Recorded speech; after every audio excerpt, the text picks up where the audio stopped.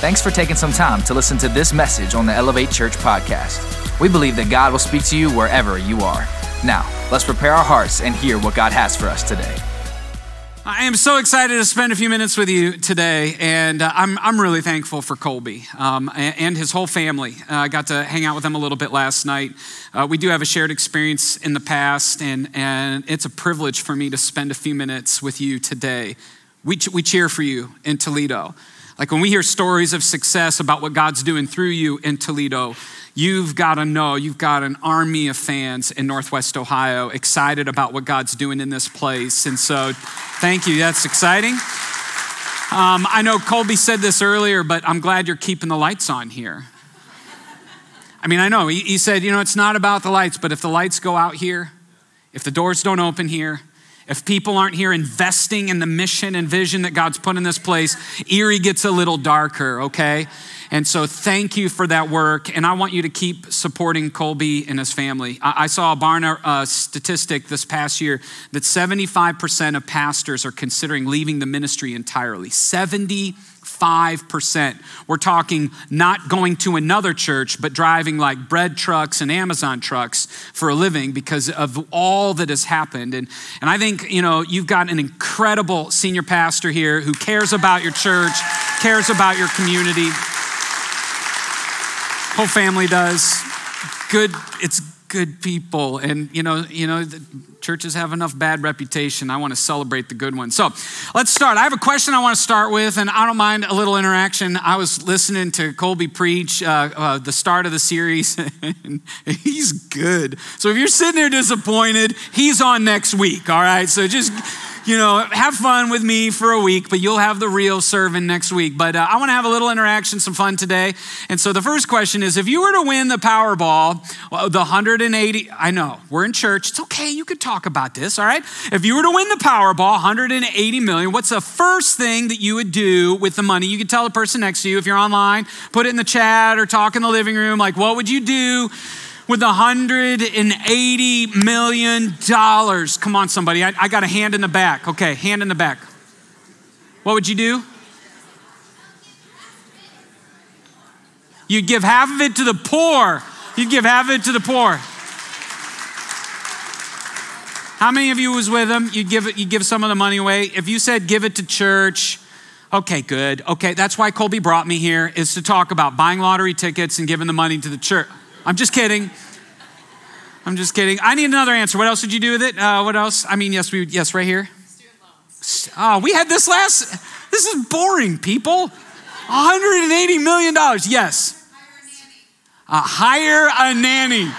Can I get an amen? That's good, man. That's what I'm talking about. Yeah. Okay, here's what I would do with the money. Yes.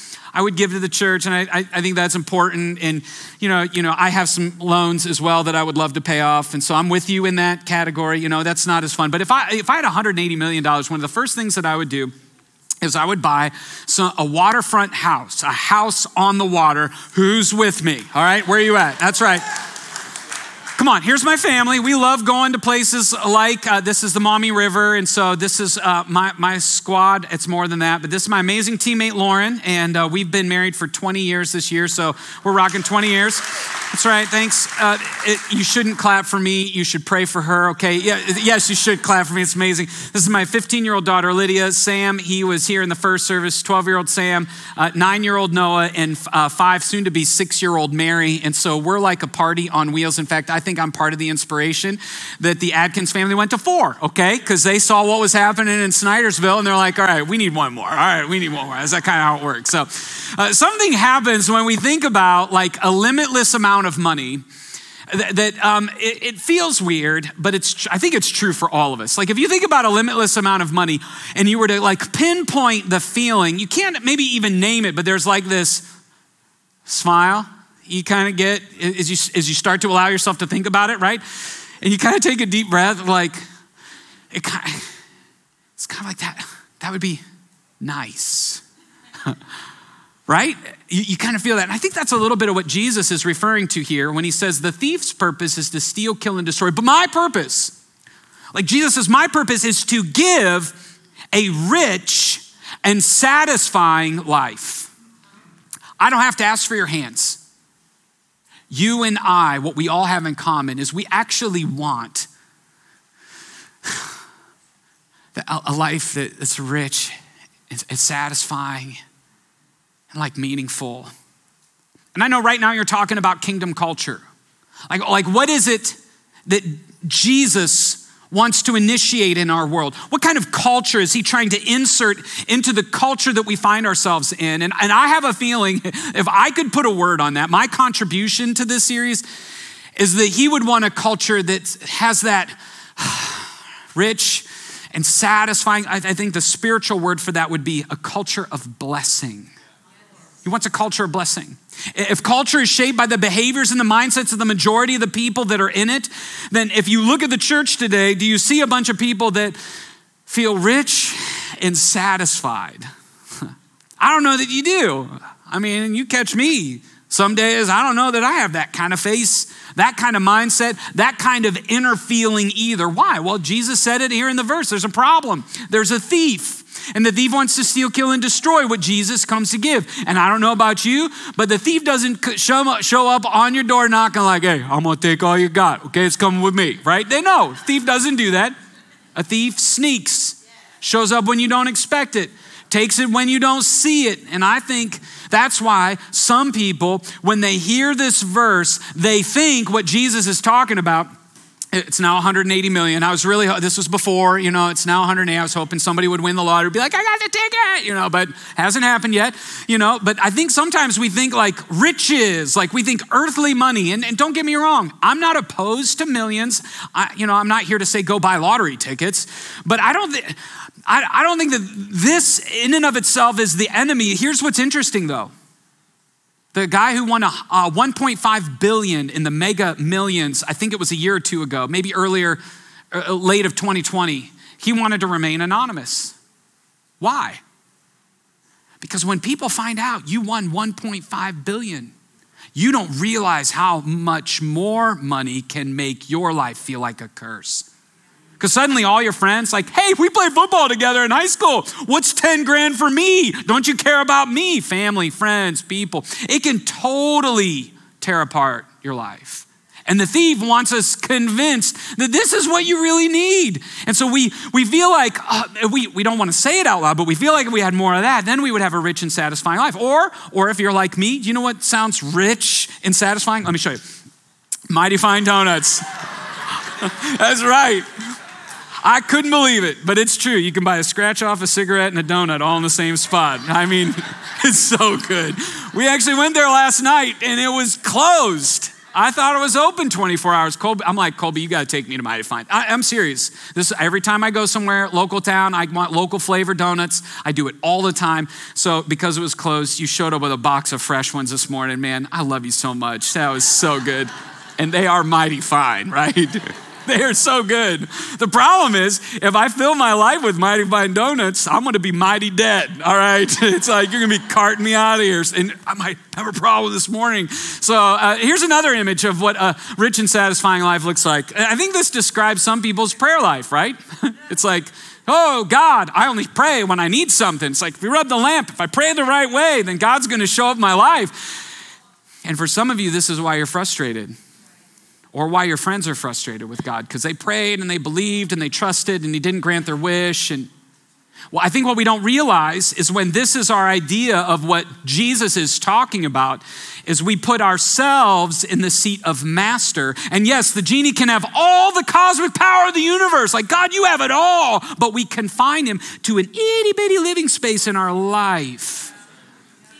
And thank you. I like this. We got Amen Corner over here. This is going to be a good day. It's going to be a good day. Oh. And so when we think of ourselves as master, then his wish should really be our command. And that's just backwards. See, we need to remember in John 10, he's talking about not an external life, not just a life of good food or things that taste and feel good earthly wise. He's not talking about a genie. He's talking about a kingdom culture, an inner life. And who's the giver? He's the giver of an inner life of peace, joy, hope, love, things that aren't dependent upon what's happening around us, but can show up in every environment. And there is a warning that Jesus is giving here, that some things that you and I think are going to bring it may actually bring a curse instead. And so let's pay attention. Like, what is it that God wants to do on the inside? And how do we begin to experience this in our life? And I think there's many things that you've heard talked about, but I want to talk about one posture in particular that I think helps us begin to experience this in our life. It's our bottom line today. If you're taking notes, if there's one thing I want you to remember, it's this. It's that God blesses an open hand more than a closed fist. Like, if you're going to experience kingdom culture, it's going to come as you live open-handedly. Why? Because our culture wants to close, protect, own, hold, save, mine. And this gets in direct competition with the life that God invites us into. He wants us to trust him, right? He wants us to place our faith, to be open-handed, and the worldly culture wants us to be afraid of what it's going to cost us, of how much it's going to hurt, of what it's going to mean.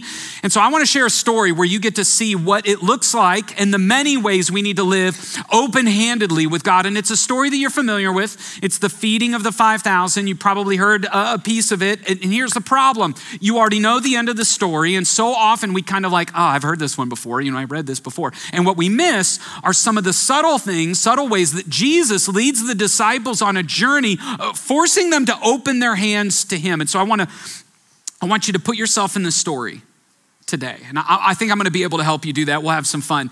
The context for this is Jesus has sent out the disciples on one of their first assignments. The feeding of the 5,000 is one of the few stories that's actually written in all four accounts of Jesus' life. There are four biographical accounts, Matthew, Mark, Luke, and John.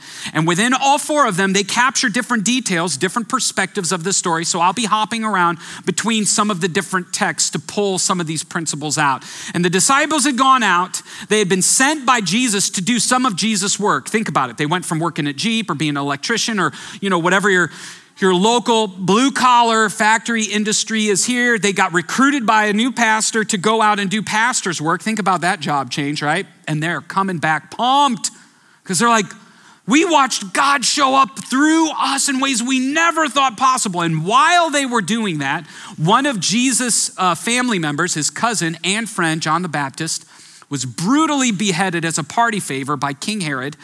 And it was a brutal execution. So Jesus finds out the news about this. And I think sometimes we think Jesus is a robot.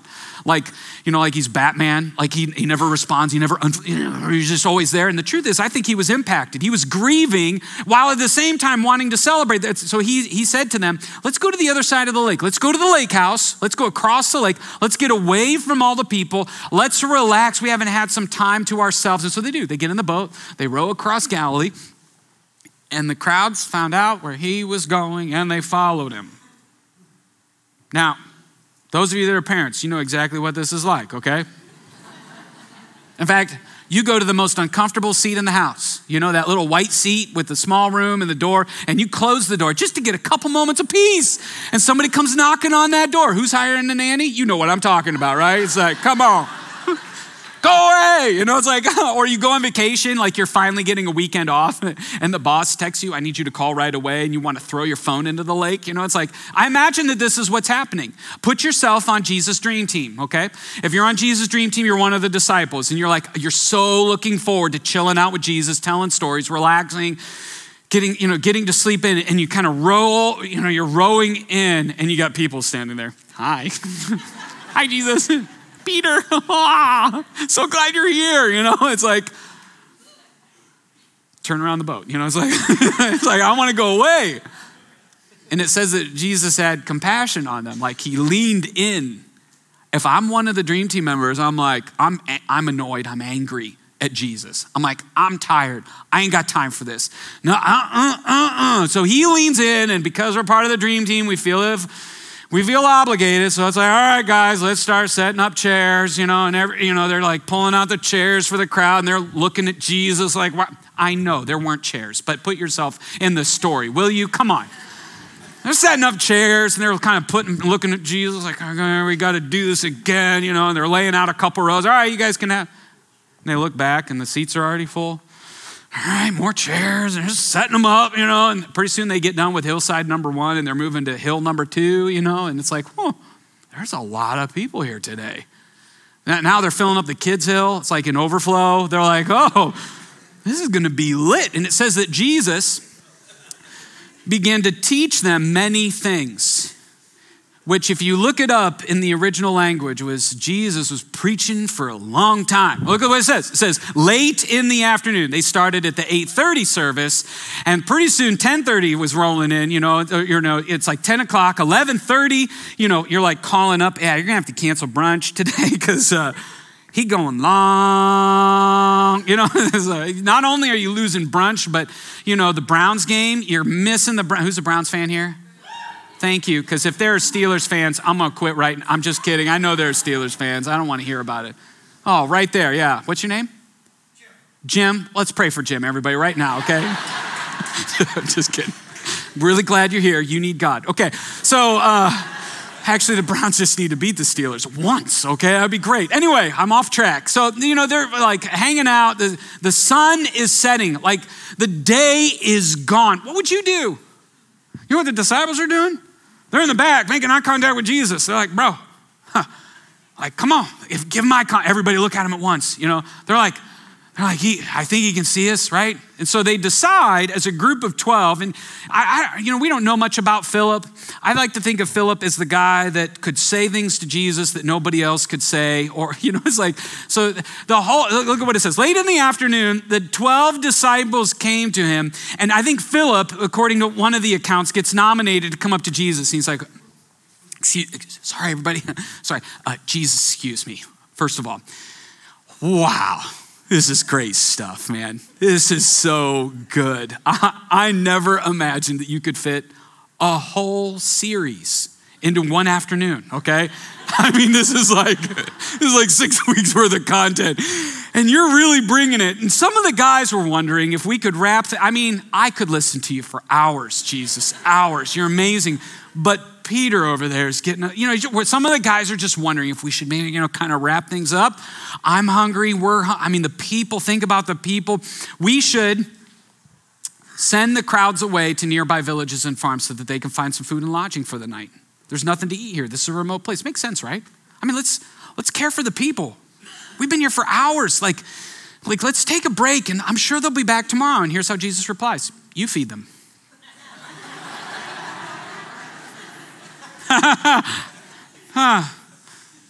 Walks back to the disciples. Well, what do you say? What do you say? He said, we should feed them. Peter's like, oh man, Jesus is sarcastic. Yeah, I thought he was being funny, but I laughed. He didn't, okay? He was serious. It's like, maybe he didn't get much sleep last night. Jesus was accused by religious leaders of being demon possessed. And I imagine a couple of disciples are like, maybe he is. This is weird, right? They couldn't see the miracle. All they could see was a big problem. And the weird thing is Jesus was asking them to fix it. If you're going to experience kingdom culture and be a part of what God wants to do in your life, you have to be open to the part that God wants you to play. They didn't say at this point, oh, guys, this is the time when Jesus feeds the 5,000. We were going to be talking. No, it's just a bunch of people who needed food. All they saw was a huge problem. And I think sometimes we see a huge problem, and what do? We're like, well, God, we need you to fix it. And when God shows up and says, you feed them, when God shows up and says, you step into it, when God shows up and says, you invest in kingdom culture, we're like, we don't know what to do with that. And we need to be open to the part that God wants us to play. At this point, the disciples are like,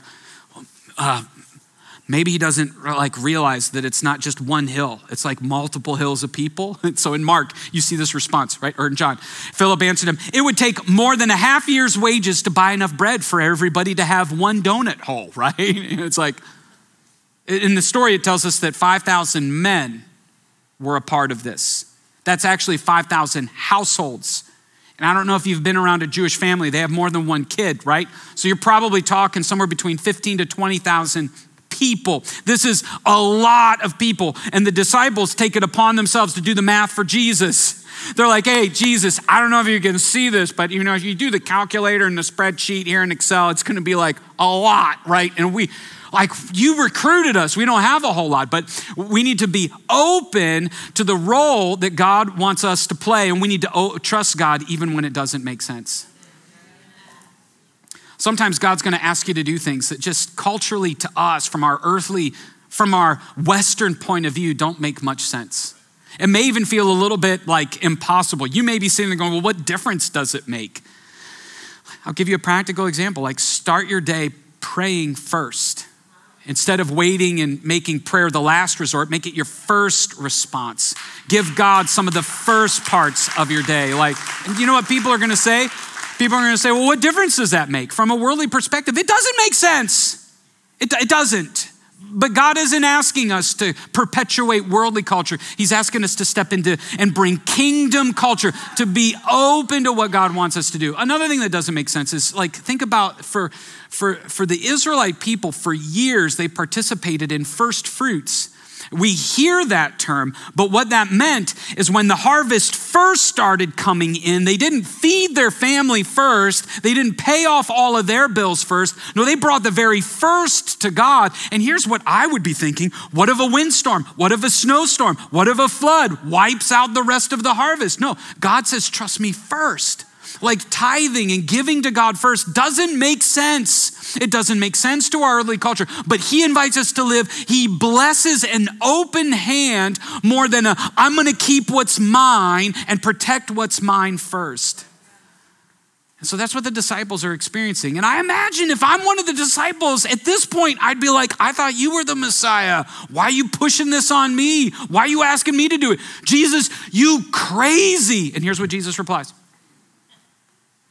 How much bread do you have? Go and find out. Okay, Jesus, I'll go and find out. What did he say? He said, how much bread do you have? Like, is he blind? We ain't got any bread, right? We got nothing. Duh. It's obvious.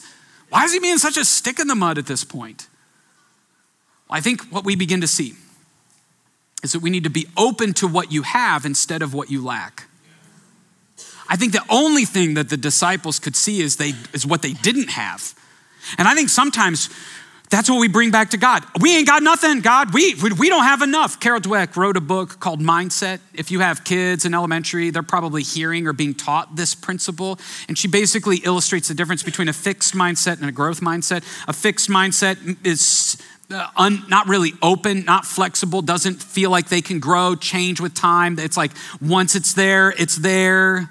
A growth mindset is open to opportunity, is open to change. A fixed mindset feels like failure is final. Like if you screw it up, you're done. And so a fixed mindset works really hard to try to put up appearances to make it look like it's okay. Whereas a growth mindset, even in failure, you can learn, grow, and develop. And even if it gets hard and it doesn't go right, it doesn't have to look perfect because I'm going to keep growing and I'm going to keep moving forward. Do you have a fixed mindset? Or do you have a growth mindset? A fixed mindset sees failure as disaster. A growth mindset, long before she ever wrote the book, God is trying to teach us, his people, to trust him, to have a growth mindset. That's called faith. It means no matter what, I can trust that God's involved here. When Jesus says, go, how much bread do you have? Go and find out. He's trying to invite them into a growth mindset. He's hoping they'll see beyond what they lack and begin to see what God may want to do in their midst. And we don't know when, we don't know how, but in John, we're told that a boy or some young child has a sack lunch from Long John Silver's, a 2-piece meal with extra rolls, okay? I know it's been years. Some of you didn't even know Long John Silver's is still around, but it is. A couple of them, we have one in Toledo, but a 2-piece meal with extra rolls. And so they basically bring this, they come back and they report, we have 5 loaves and 2 fish. Now, how would you present that to Jesus?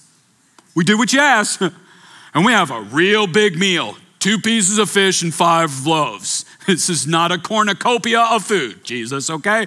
We don't really have enough to feed everybody. It's not a limitless supply that we can just plop in the middle and have everybody. No, it's not even close. And again, if you can imagine being there, imagine his response when the next thing he says is this. We'll tell everybody to sit down in groups of 50 then.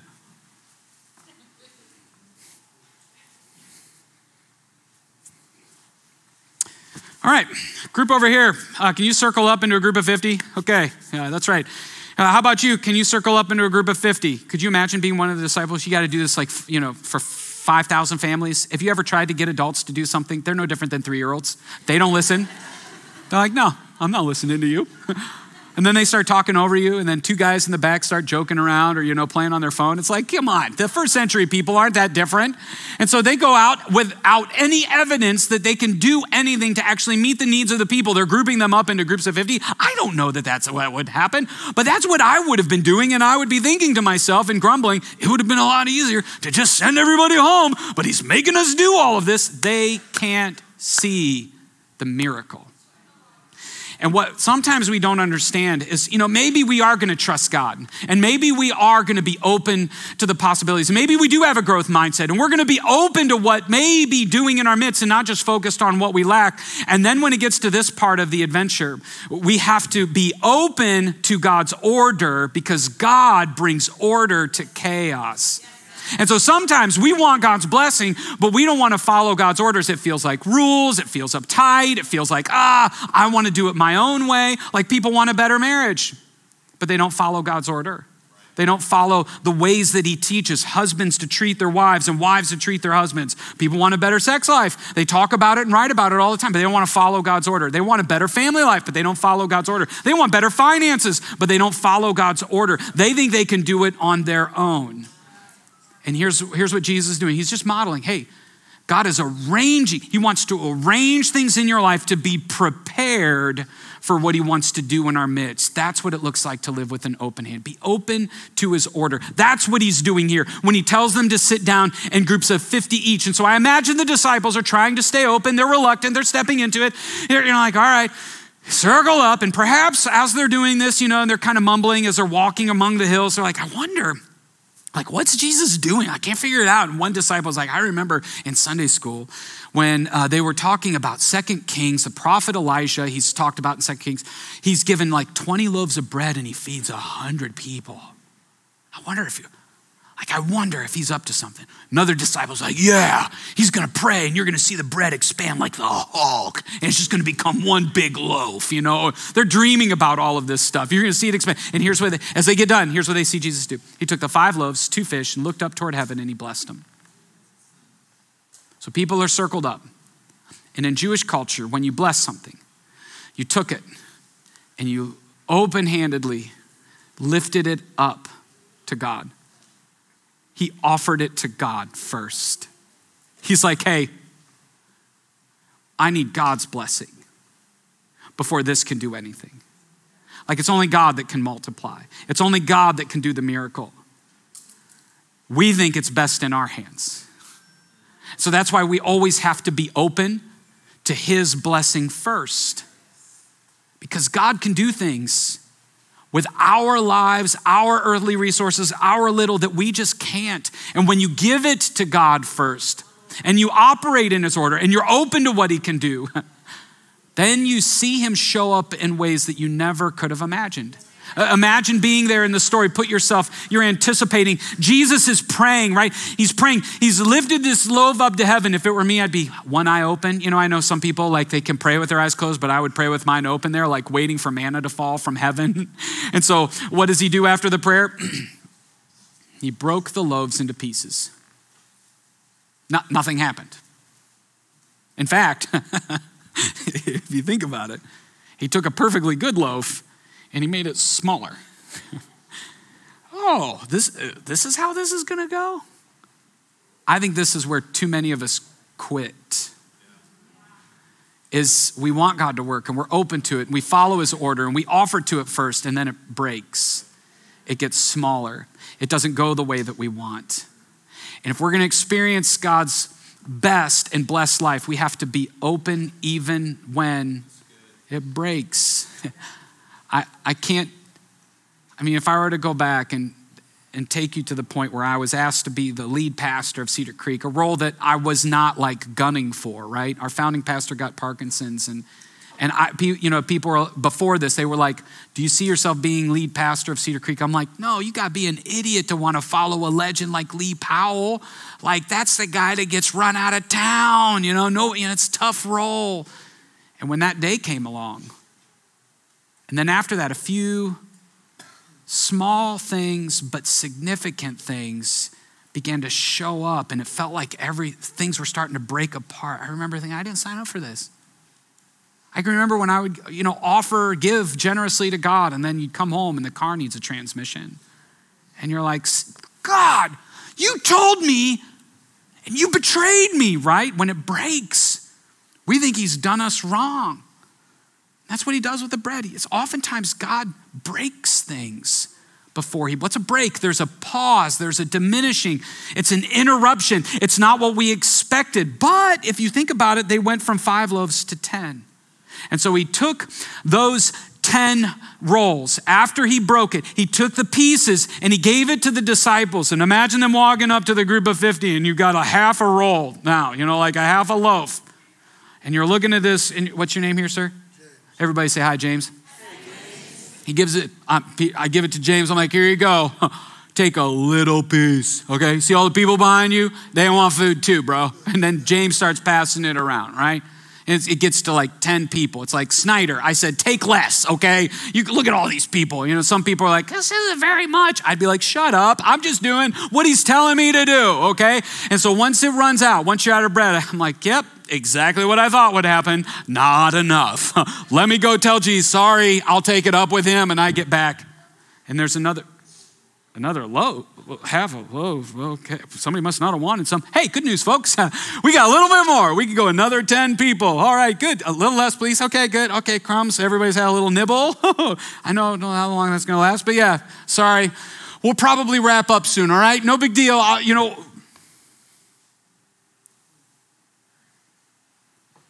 Weird. There's more. Look at what it says. Then breaking the loaves into pieces, he kept giving the bread and fish to the disciples so they could distribute it to the people. At first, it felt like a failure. And as they kept opening their hands and giving it away, it kept showing up to the point where it's like, we got rolls. James, you want 2? You want 3, bro? Boom, here's some extra fish. It's like people are eating for days. We got fish here. They're running around like it's a ball game. And with it's like, we think it all just showed up. Some people say that everybody just opened their secret sack lunch. You're going to see why that couldn't have happened in just a minute. They couldn't see the miracle at first. And at this point, what felt like a failure all day long was turning into a story that they wouldn't shut up about. And what's amazing to me isn't just that the miracle happened, it's that God invited them to experience the miracle even though they were reluctant. He didn't need the perfect attitude. He just blesses an open hand more than a closed fist. And so I want you to be open to see him meet your need abundantly.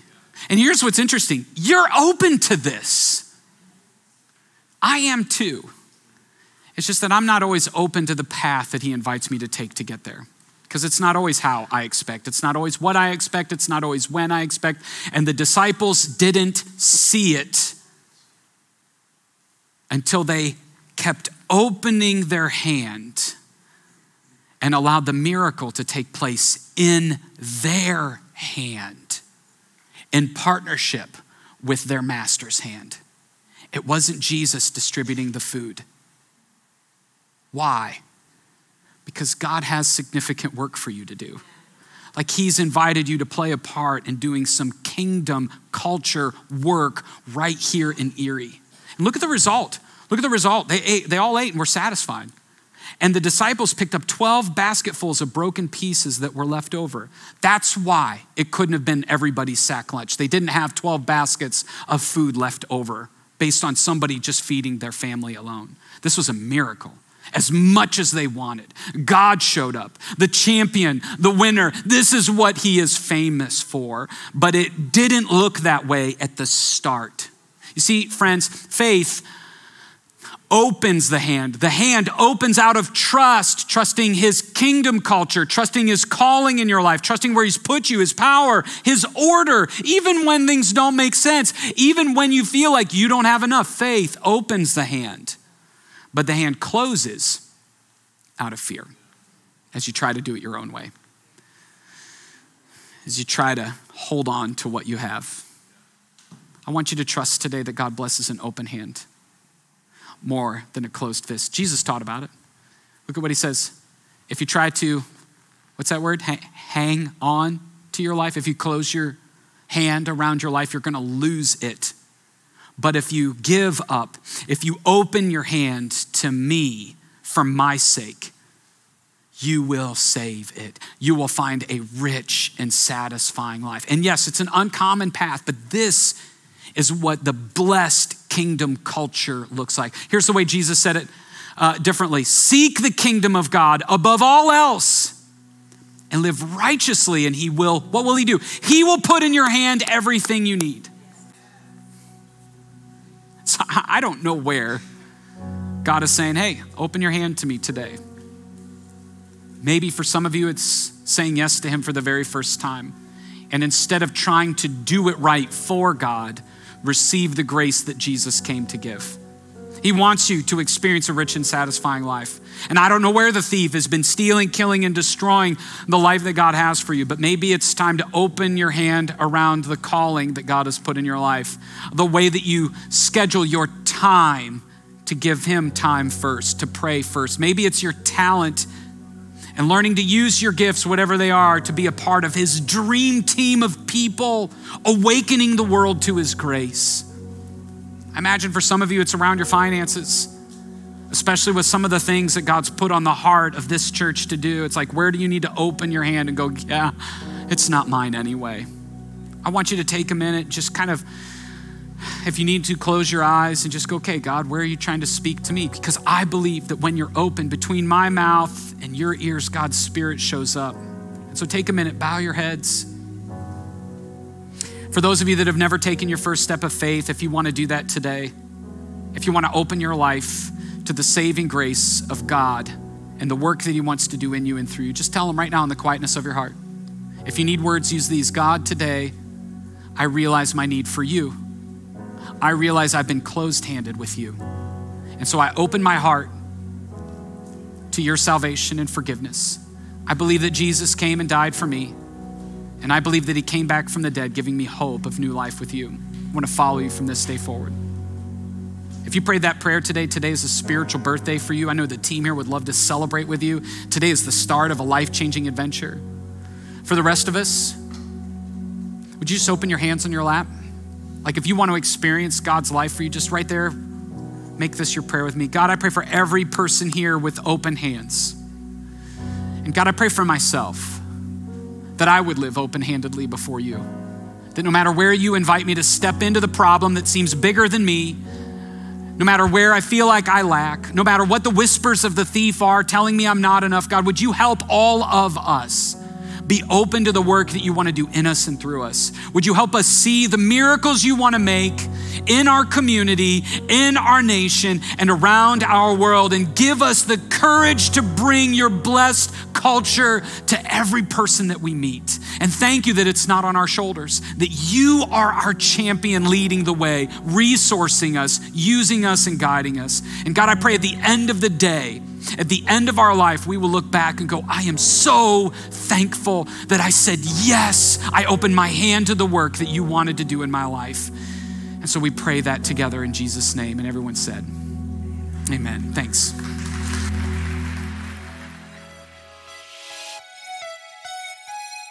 Thanks for checking out this week's message on the Elevate Church podcast, and we hope you really enjoyed it.